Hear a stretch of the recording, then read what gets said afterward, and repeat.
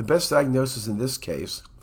The key finding here on both the axial and sagittal views is a large filling defect in the left atrial appendage.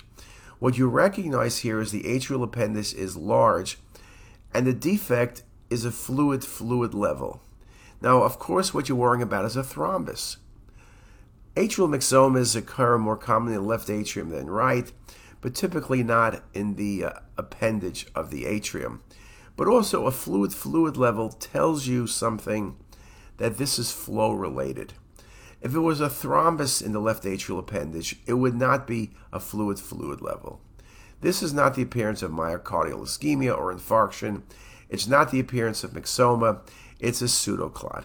If you asked me, if you weren't sure and you were fumfering around, what could you do? Just get delayed scans. There was an article published a while back that showed if you waited an extra 60 seconds, the left atrial appendage would be isodense to contrast.